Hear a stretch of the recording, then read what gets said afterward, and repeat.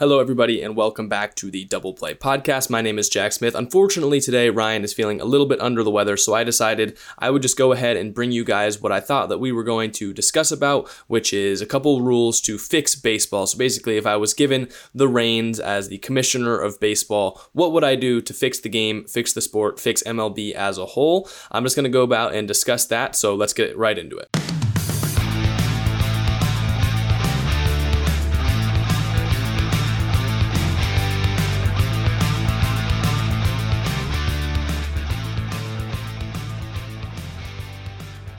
So I want to start by, as a preface, purposely leaving off robot umpires and explain why I personally do not believe that robot umpires would help baseball enough to warrant their implementation into the league. I think human error is natural in all sports, but I also think that people overestimate or overrate the amount of umpires that are really bad. I know we have a couple bad apples, but in reality, it's a really hard job, and I think that most umpires do a pretty good job. If I were to implement some sort of umpire ruling, it would simply be a grading system in which there were actual punishments for umpires for not having good grades. So say Angel Hernandez, for an example, has a lot of bad games in a row.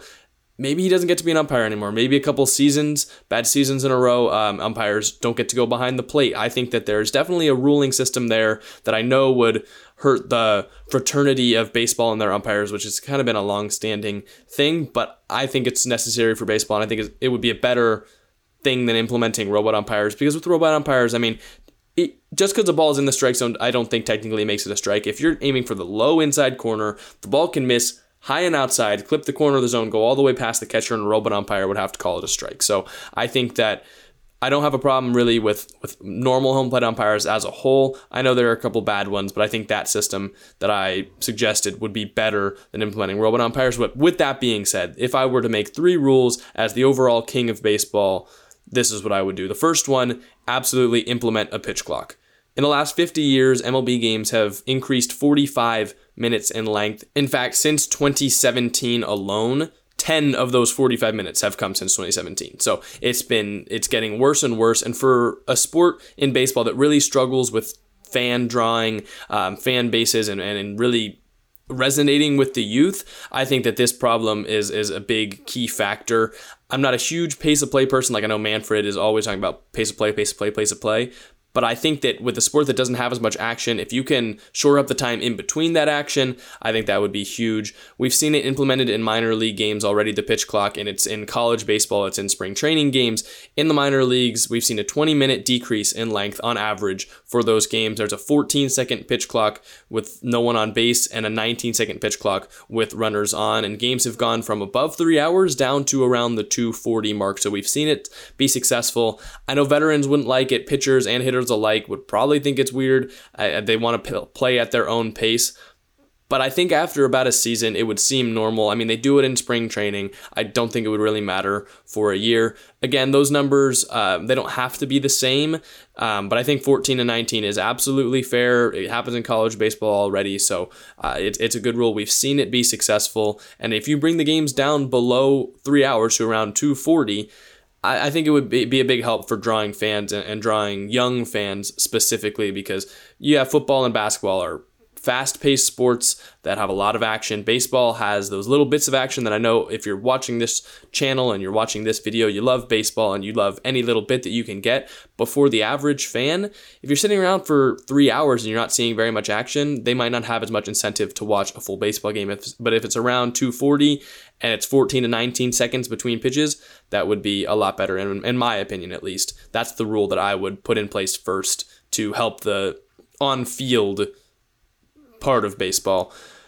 Going into the front office, my second rule that I would make is marking a salary floor. There are far too many teams in baseball that just simply do not try to compete, and there are too many owners and front offices that literally just refuse to pay players more than like a ham sandwich and half a bag of chips.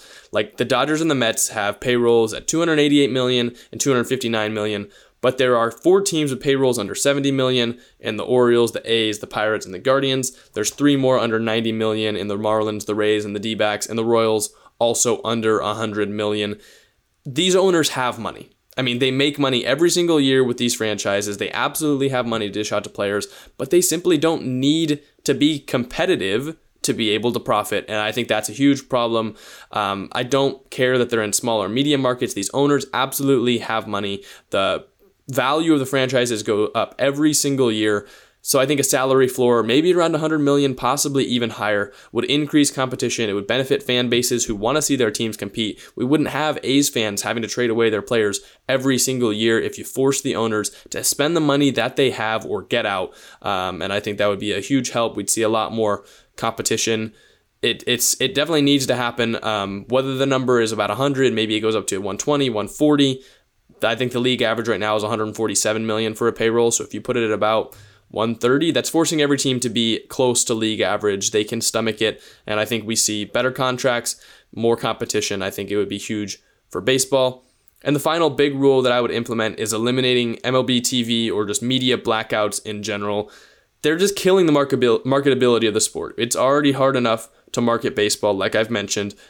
But if you make it so that fans can't watch their favorite team or other teams in their area on MLB TV, which is a subscription they're paying for to watch baseball, it's a horrible rule. It's kind of killing the viewership of baseball.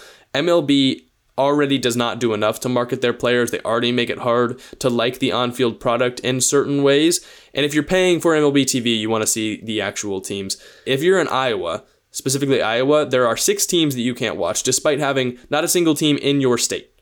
Iowa doesn't have a team, and yet they still can't watch 6 teams in the area. How is a kid growing up in Iowa going to want to watch baseball if they can't watch one of the 6 teams even close to them, despite not even having one in their state? MLB already does not do enough to market their players to be must-see TV. They also make it so there can't see TV if you're in some of these areas. These blackouts are ruining the viewership of baseball. It makes it very hard to latch on to some of your favorite players, some of your favorite teams in the area. It just makes it hard to be a fan of baseball for certain people, especially if you're paying MLB for a subscription to watch MLB TV. I think there absolutely should not be blackouts. MLB has a way to pay the team media deals to shell out money, and I think it's something that absolutely needs to happen. If I were in charge, it's one of the 3 things that I would do. I wanted to include some other potential rules as well. These, I think, are less likely and they're smaller. They wouldn't be the main things that I would do if I were only allowed 3 genie wishes. These wouldn't be it. But if I had a little bit of a prolonged stay in the commissioner's chair, these are some things I would do. One thing I haven't seen people talk about is some form of stadium size or dimension regulation. We've seen in the past couple of years, stadiums can be malleable. We've seen the Giants bring in their center field wall. We've seen the Orioles push back their left field wall into the monstrosity it is now. Stadiums are malleable. If you can make a system where there's a certain percentage alike that stadiums need to be, say they need to be 80% similar, the dimensions need to fit some certain rule or code of rules, and you give a team an offseason to do it, I think that'd be better. We just have a huge disparity in stadium sizes. There's a short porch at Yankee Stadium, but there's this huge wall in right field at Oracle Park. There's domes, there's not domes. I just think that if you have some sort of stadium dimension guidelines, it makes it a fair playing field for each team, like literally a fair playing field, literally. And I think it's just something that I would look into if I were MLB commissioner. It's a really tough one. I don't know exactly how to make it work quite yet, but if you just say the dimensions or at least the distances from wall to wall or wall to home plate need to be a certain length or at least close to a certain relatability to other stadiums, I think that would be good. I would also adapt the NBA All-Star Game format. That's more of a fun one, but I think it would be really cool if you're seeing, a player from the Mets on the same team as a player on the Yankees. If you're having that draft, it'll just bring more allure to it. The MLB, I think, does a good job for the All-Star Game and the Home Run Derby and all that stuff, but I think it'd be even better if you adopt that format. I'd pay minor league baseball players more. There's no reason that they should be having to take on second jobs if they're professional athletes, professional baseball players. They need to be paid more, allocate more money to the minor leagues. I think it absolutely needs to happen.